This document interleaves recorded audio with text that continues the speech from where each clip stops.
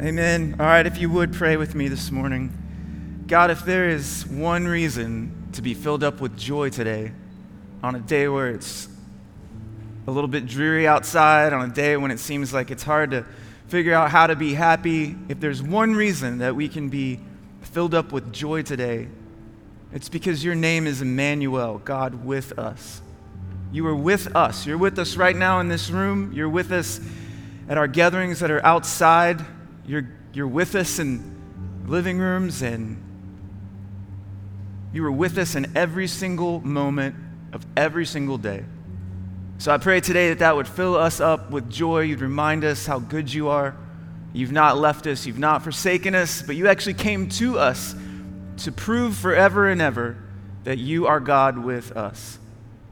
So I pray right now, if anybody's starting this broadcast or coming into a room across this city lacking joy, that they would leave filled up with joy, a supernatural joy, a joy that doesn't come from mustering up anything, but a joy that comes from you, Jesus. Teach us today what that is and how to do that. We love you, Jesus. It's in your name that I pray. Amen. Amen. All right, well, I'm so glad that you are tuning into this today, or you guys here at St. John, I'm so glad that you braved the terrible weather and came here today. I want to tell you about two things real quick in the life of our church before we jump into the sermon. One is, this is the Christmas season, and this is a reminder for us to be generous.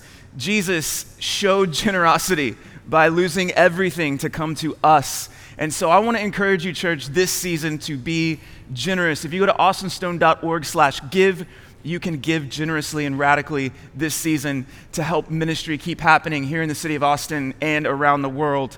And second, Christmas Eve is right around the corner. Our Christmas Eve services will be online and scattered throughout the city. So if you go to austinstone.org, you can find out information about all the times and locations for Christmas Eve.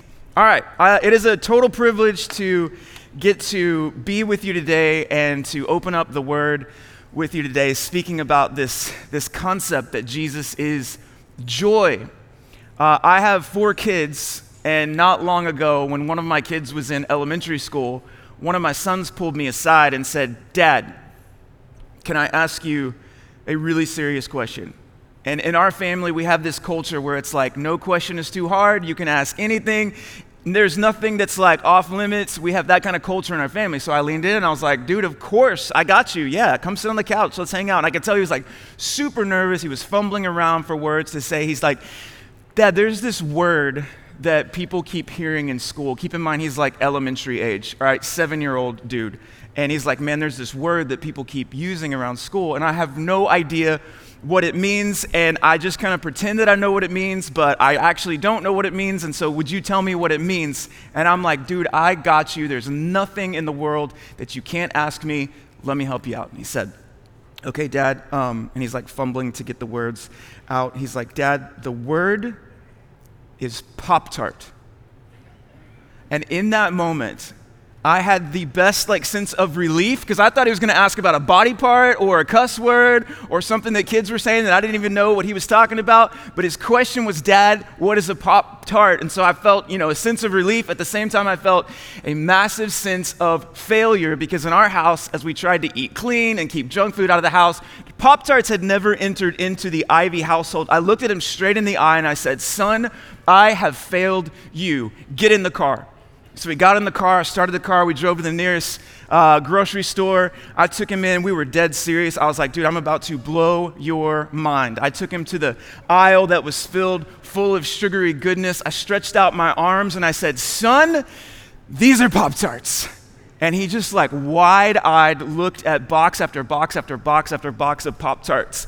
We filled up our cart with at least 20 boxes of Pop-Tarts, every flavor you could imagine. We drove home, we fired up the toaster, we put them in there, we took them out, and he's wide-eyed as he puts this rectangular-shaped piece of processed dough filled with strawberry goodness, covered with sugary icing, into his mouth, and instantly, he got so giddy.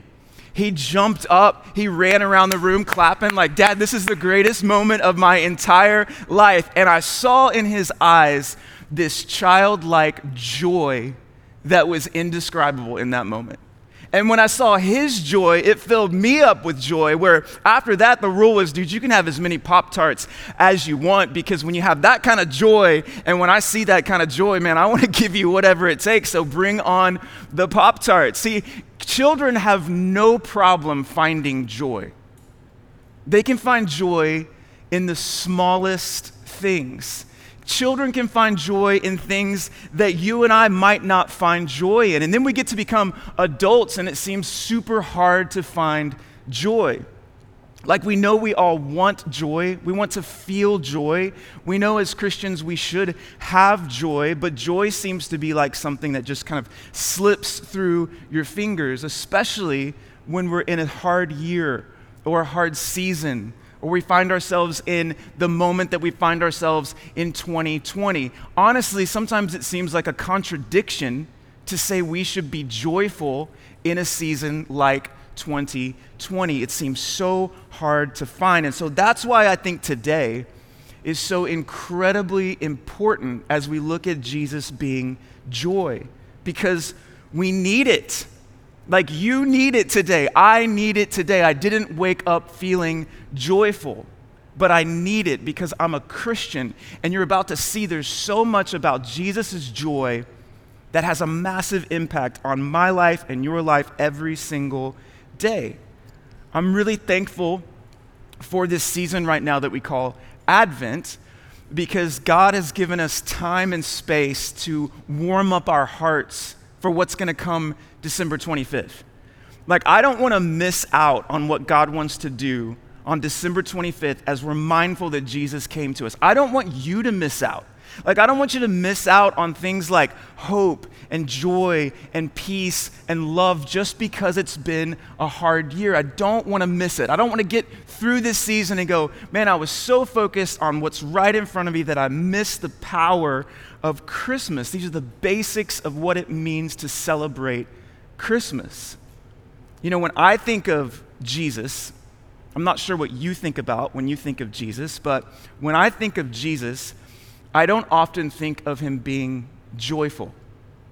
It's not something that comes to mind. Like, I have no problem picturing him as meek and gentle and servant-hearted, lowly.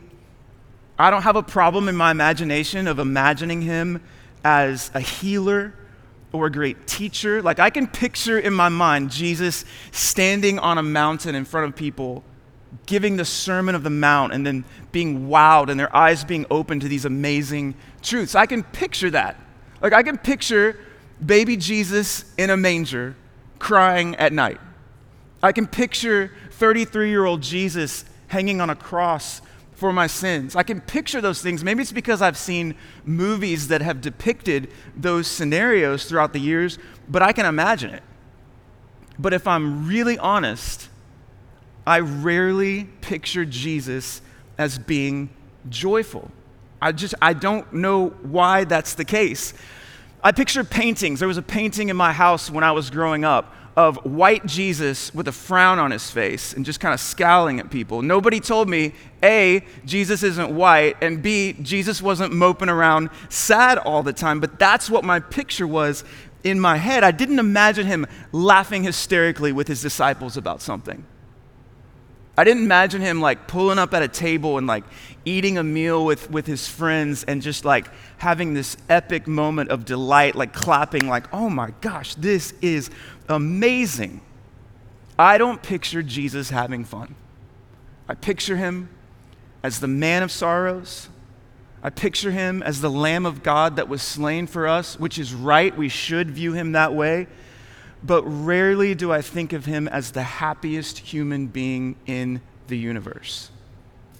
The joy of Jesus, honestly, isn't something that we talk about very often. Like, other than Advent last year, I can't remember the last time I taught about joy in Christ or heard a sermon about the joy of Christ. It's just not something that comes up very often as we think of the person Jesus. But I'm telling you, this week, I honestly have been floored as I have seen in the scripture the joy of Jesus in the Gospels. Like so many times this week, as I've been preparing this sermon and praying for you and for you watching online, so many times this week, I've looked at the Word of God in the Gospels and gone, how in the world have I missed this part of Jesus? How did I miss out on the fact that this man was the most joyful human being to ever live? And man, it's not because Jesus lacked suffering in his life. I mean, if you think about it, the scripture says that Jesus bore all of our sorrows, all of our shame, all of our sin. Jesus wasn't oblivious to suffering. He wasn't happy because he didn't have suffering in his life. But he can sympathize with our weakness and our sorrow because he's actually experienced them. Like Jesus wept, Jesus cried, Jesus bawled his eyes out. Jesus grieved at the death of a best friend. Jesus was moved with sorrow in his heart. And yet, with all of that in his life, Jesus had an unparalleled, unchangeable, unshakable, irreversible, habitual joy in his life. In a way, Jesus made a habit out of being joyful in all things. So I want to lay all the cards out on the table, right? No hidden agenda here. Here's the agenda this morning. You ready? All the cards are on the table. I want to convince you this morning of the joy that is in Jesus Christ. I want you to walk out of here convinced that Jesus is not only the most joyful person, but he wants to give you an amazing sense of joy. Because before you and I could ever receive the joy of Jesus, we've got to first believe and maybe reimagine what Jesus is like by having the ingredient of joy in his character and his personality and who he is.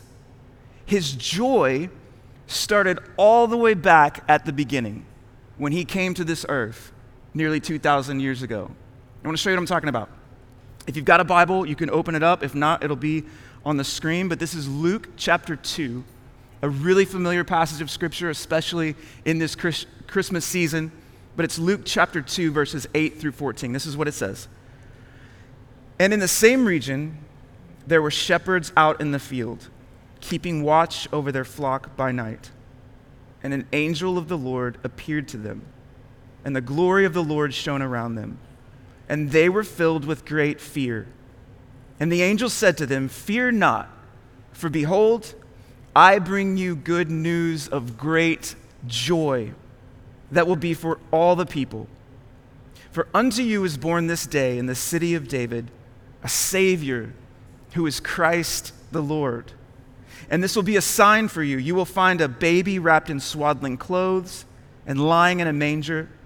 And suddenly there was with the angel a multitude of heavenly hosts praising God and saying, "Glory to God in the highest, and on earth peace among those with whom he is pleased."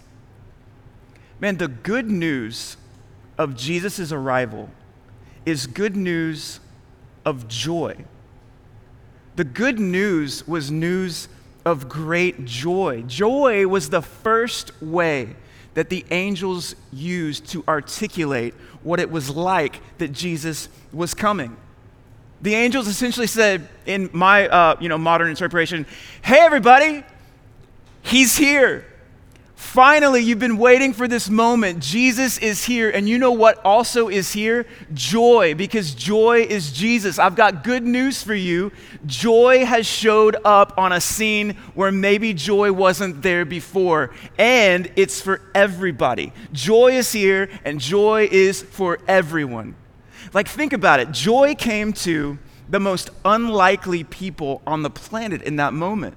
The people that God chose to show himself to first were shepherds. They were sometimes the lowest in society. And then he showed himself to wise men that were fairly esteemed in society.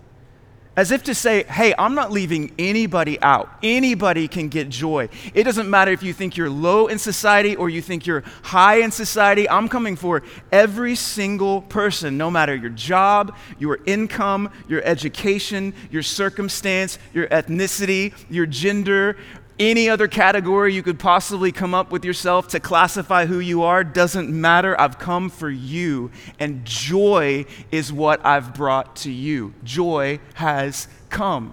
That's how the story starts.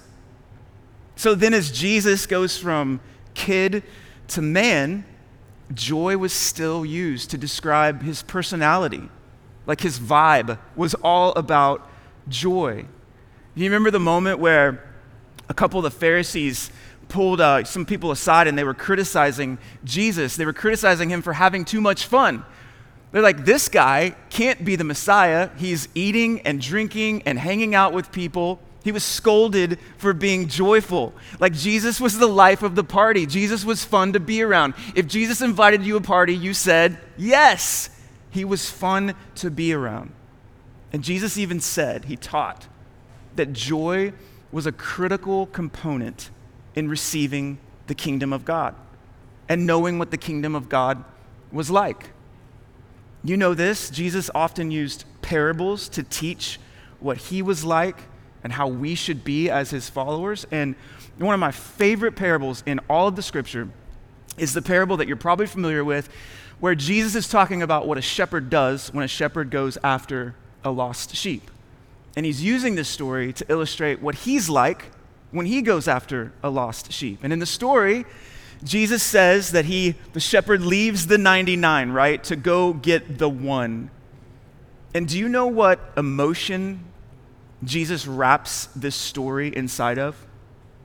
I would think it would be the emotion of like frustration, exhaustion. Man, I got to go get this sheep again. Come on. But that's not the emotion that this story was wrapped in. Matthew 18:13 says this, "Truly I say to you, he rejoices over it more than the 99 that never went astray."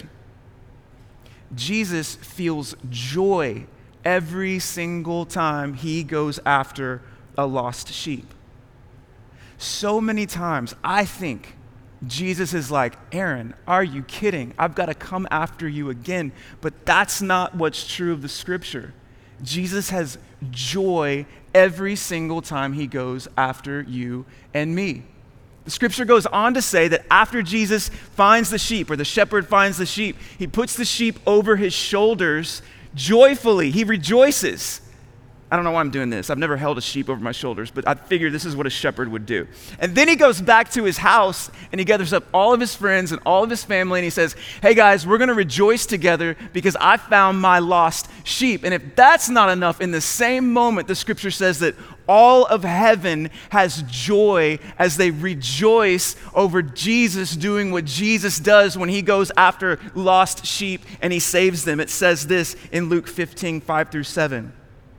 There will be more joy in heaven over one sinner who repents than over 99 righteous persons who need no repentance. Joy is at every bend of the story. Jesus often delighted in being a son of his Father. Jesus often delighted in being around his disciples. Jesus had joy as he met with the broken and the weary. And Jesus even had joy when he took on sin and suffering and the cross for you and for me. Like, you guys remember the story of the night right before Jesus died? He went to the garden to pray. And he goes to the garden and he prays and he tells his Father in heaven about how troubled he is. Like, he admits sorrow. He admits his soul being troubled. But do you know what sustained him? What endured him to actually pursue the cross and actually endure the cross? You know what it was that endured the most suffering that any human being had ever experienced? It was joy. Hebrews 12:12 says, "For the joy that was set before him, he endured the cross. Joy is something particularly needed to endure suffering. Joy is not something that's only available on the other side of suffering, but joy is needed to go through suffering.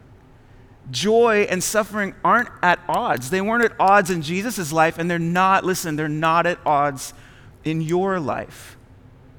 There's a reason that in the old hymn, How Great Thou Art, we sing the lyric about Jesus, that my burden gladly bearing, Jesus took the cross. There's a reason. There's a reason, because even his obedience to the cross was laced with eagerness and willingness. Joy endured him.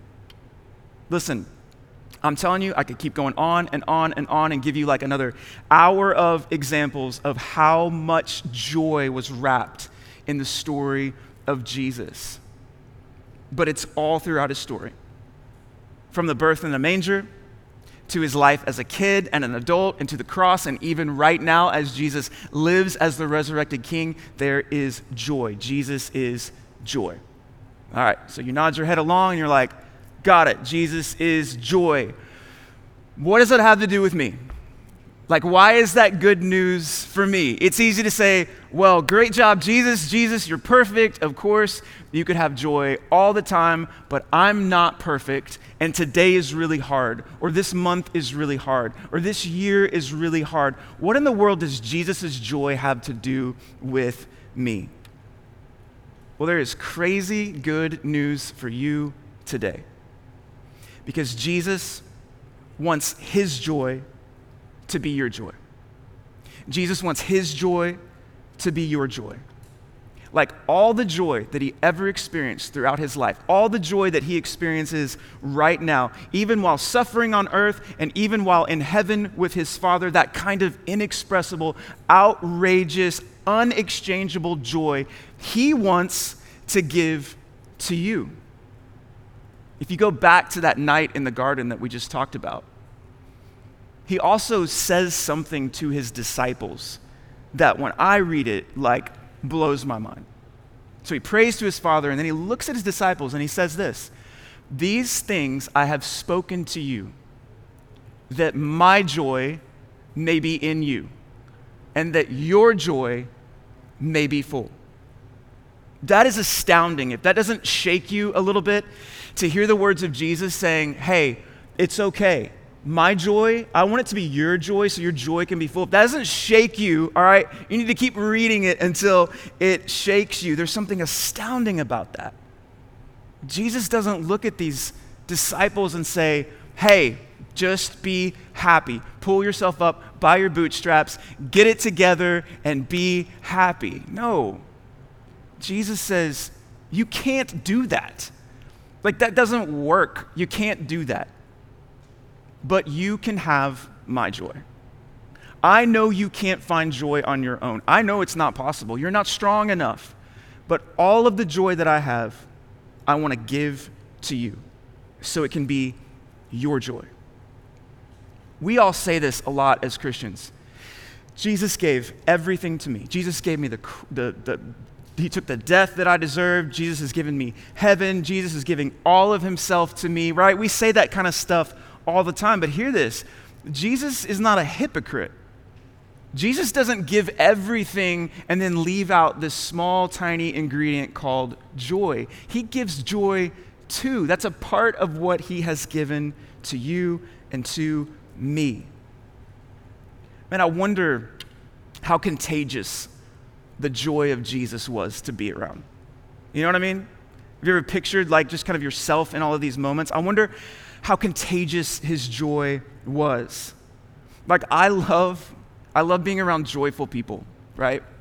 I try to love everyone, right? Because I'm a Christian and so do you. But the people that I really enjoy being around are people that are hopeful, people that are optimistic, people that are full of joy, because when I get around that person, I can't help but also find myself joyful. Jimmy McNeil, he's our worship pastor at West Campus. Jimmy McNeil is one of the most joyful people that I know. You're shaking your head if you know him, and if you're at West Campus right now, you're shaking your head too. And it's not because Jimmy doesn't have suffering in his life. Jimmy has had a really hard year, but Jimmy has a strange, peculiar joy in him. And when I'm around Jimmy, you know what? I can't help but get a little bit more joyful. The joy of Jesus is infinitely more than that. But you have to be around it. The joy of Jesus is contagious. It is compelling. It is magnetic to be around, but you have to be around it to get it. Like, you have to know Jesus. There's no way to get the joy of Jesus without knowing him, without walking with him, without reading his word, without praying to him in the garden of the darkest night of your soul and saying, Jesus, I need you. You will only find that true, lasting, weird, outrageous joy in 2020 and 2021 if you're around Jesus. See, Christian joy is not just a concept. The Christian joy isn't a decision. Christian joy isn't a conviction. Christian joy isn't something you conjure up, but Christian joy is an emotion. It's a feeling. And most of the time, you and I don't have any control over our feelings. We don't have any control over what emotion we have when we wake up first thing in the morning. So how weird is it that God would command us in the scripture to have joy? Like, how weird is it that he would say in Luke 6:23, rejoice and be glad. It's a command. Rejoice and be glad. Leap for joy. For behold, your reward in heaven is great. Or how weird is it that the psalmist would tell us, command us, this is the day that the Lord has made, so let us rejoice and be glad in it. Why does God command us to do something or feel something when it seems like we have no control over what we feel in any given moment? Has ever thought about that? Why in the world would that be a command?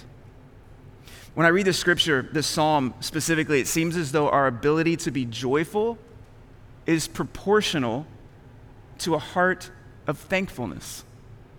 Like, thankfulness and rejoicing go hand in hand. We should be thankful that our reward is coming. We should be thankful that this day, right now today, is the day that the Lord has made. And he put me in it, and he put you in it, and he gave us purpose in it. We should be thankful that we have one more day. Listen to this. Thankfulness is the fertile ground from which joy sprouts. A heart of thankfulness, an attitude, a vibe of thankfulness is the fertile ground from which joy sprouts up. One of the things I love the most about being a Christian is knowing that I don't have the power to do anything on my own. Like, I am sinful, I am a weak pastor, but being a Christian isn't about possessing a power to do anything on my own.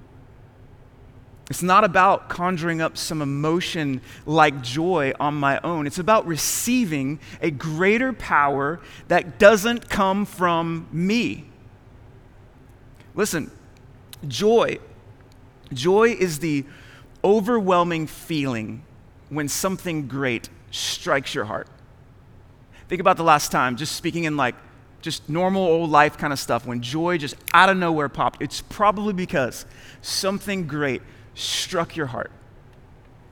See, joy is looking at a Savior who knows all your flaws, all of your weaknesses, all of your suffering, but absolutely loves and desires and wants and likes you.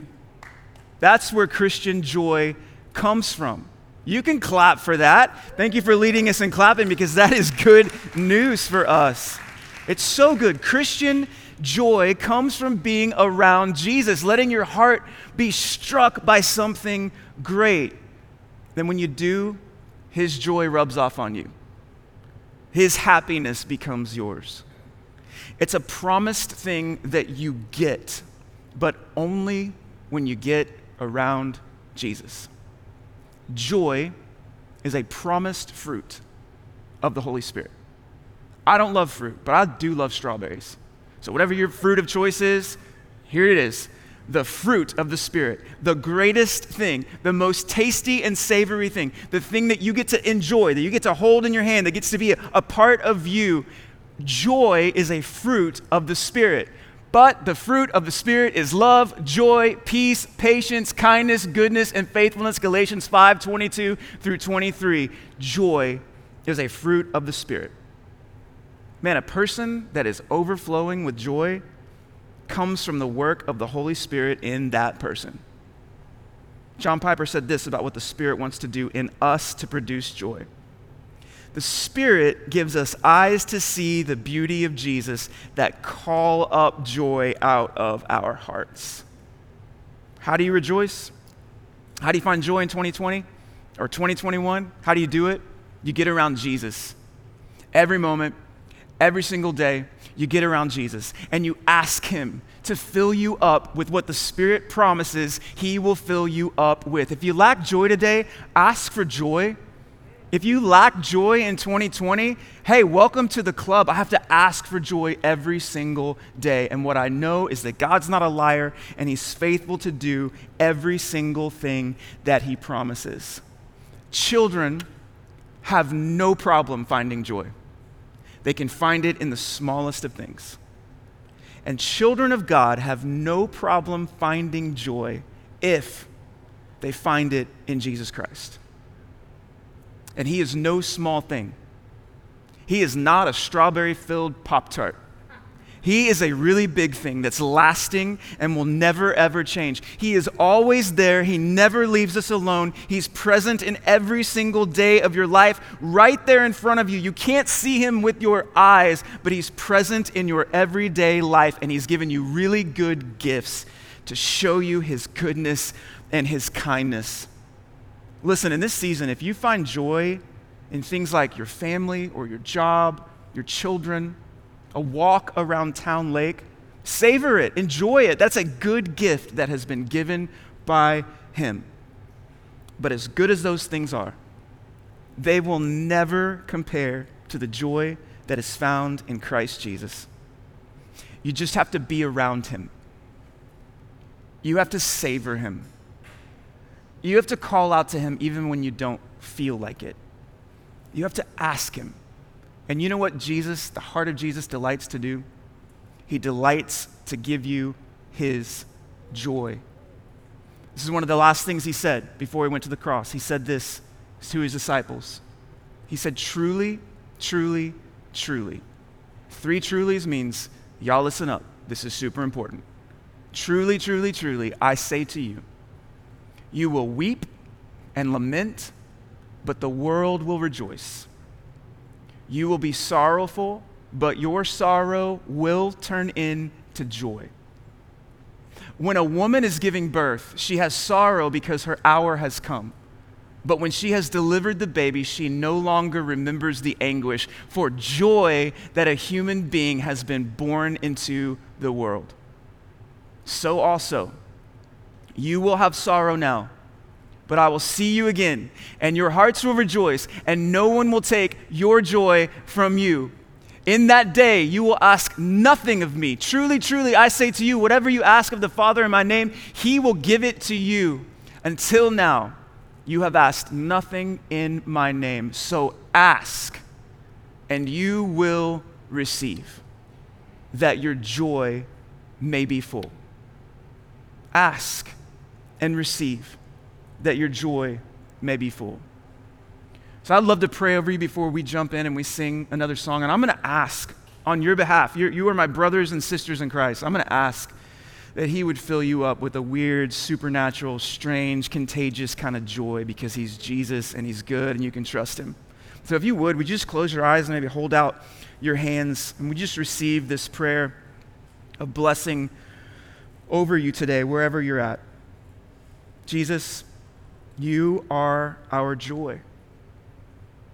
No one stacks up to you. No one compares to you. We do experience little small joys along the way, and those are good gifts from you. But Jesus, you are the ultimate joy. So I pray in the name of Jesus today. I pray in the name of Jesus that there would be fertile ground of thankfulness in my brothers and sisters. And that from that fertile ground of thankfulness, you would do what only you can do. That you would sprout up the fruit of your Holy Spirit, the fruit of joy today. May we be the most joyful people in the city of Austin, not because we lack suffering, but because we have Christ. I pray that and ask that in your name, Jesus. Amen. Amen. All right, well, wherever you're at, let's stand up together. Let's sing out today. Let's sing with joy in our hearts. Tell your soul today to hope in God, and then experience the joy of Christ as you sing about how there is nothing that compares to Jesus and who he is.